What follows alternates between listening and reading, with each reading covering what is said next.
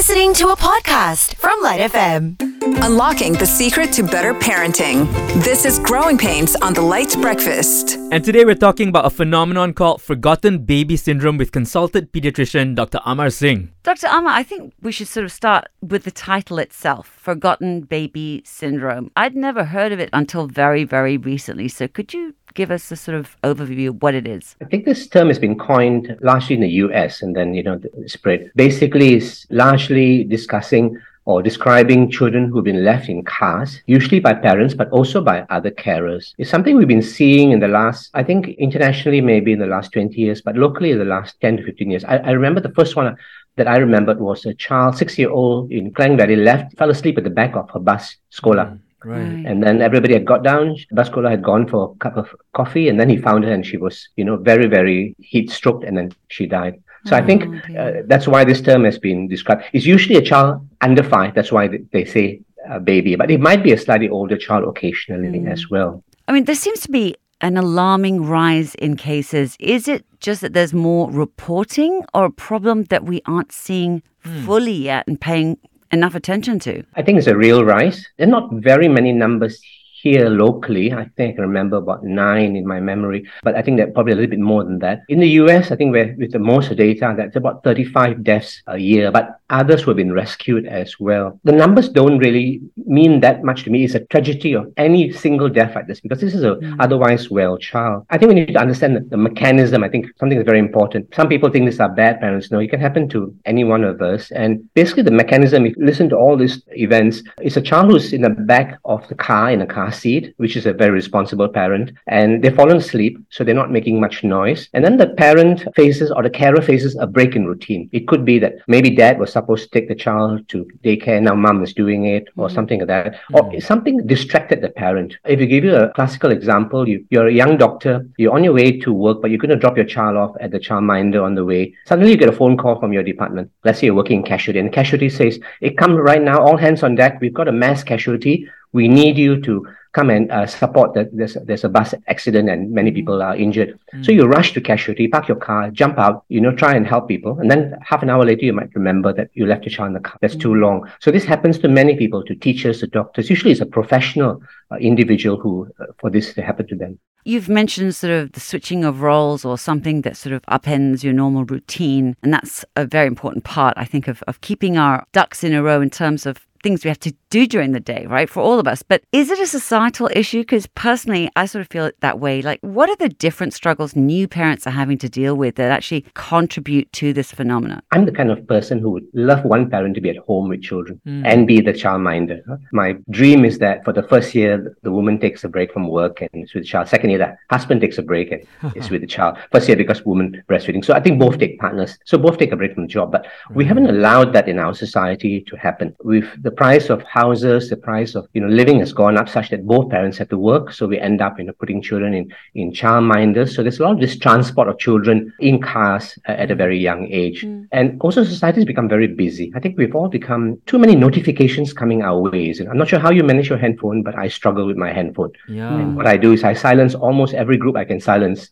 Yes, I do. Distraction. Immediate family and the urgent ones like the hospital or someone who really needs to reach me. Otherwise, you silence them. So I think there are lots of different issues. We're very busy and we're a distractible society. So I think it's a symptom of our time and the fact that we don't invest enough in supporting young parents. Right. And of course, the fact that also there's so many single parent families at the same time. Are there any signs or flags that parents are struggling that they should be paying attention to that could result in this kind of horrific consequence? What should we pay attention to? I think the key is when you break your routine, you really have to be vigilant at the time. As I was telling you earlier, Terry, I think that it's very hard to maintain a regular habit in our life. We try to. So I think the key is to maintain a habit. One example, for example, before you leave the car, you must check the whole car, for example, something like that, So this kind of habits are extremely important for parents to maintain.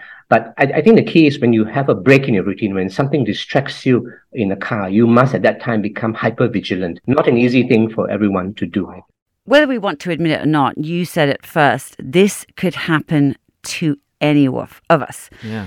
And whilst it's actually awful to contemplate taking us to a point of going, no, that would never happen to us. We're vigilant, that happens to other people. What kind of practical measures have you seen people put in place that actually help you stay aware or aware of this current scenario now? I have a child in my car, per se. Or recommendations that you can give us. I think the best one that I've read or seen is to put something that you really need in the bag with the child. It's your handphone, your shoes for a lady, for example, or maybe your purse or your wallet at the back. Something you really need. I think the handphone is still the best of the lot. And so that means that when you get down, you need your handphone for work and other things, so you remember that item. Some people, criticize this and say, no, you can remember your handphone, you can't remember your child. I don't view it that way. I think I view it as a safety measure.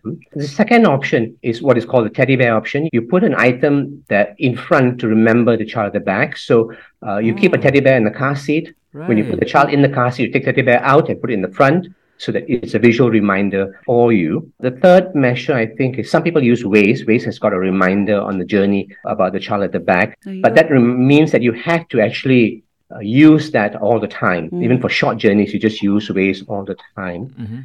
As I said, I think habits are important to inculcate. For example, one of the habits, I'm a bird watcher, so I'm always in jungle with my car. And so I've occasionally left the window down. So I made it like a compulsive habit on me. When I park the car and lock up, I check every window physically. I put my finger on every window to see that it's fitted, because I know that I'm so excited in jungle. I want to rush off and watch birds. I need to do this. So perhaps something like that, a parent say, okay, I will check every seat visually and make sure there's nothing there. So this kind of a habit that you do not break and don't allow to break at all. For every single journey, right? Every single journey, whether you take your child or not, you do this. Even in the city, I check the windows all the time because it's become a habit to do that.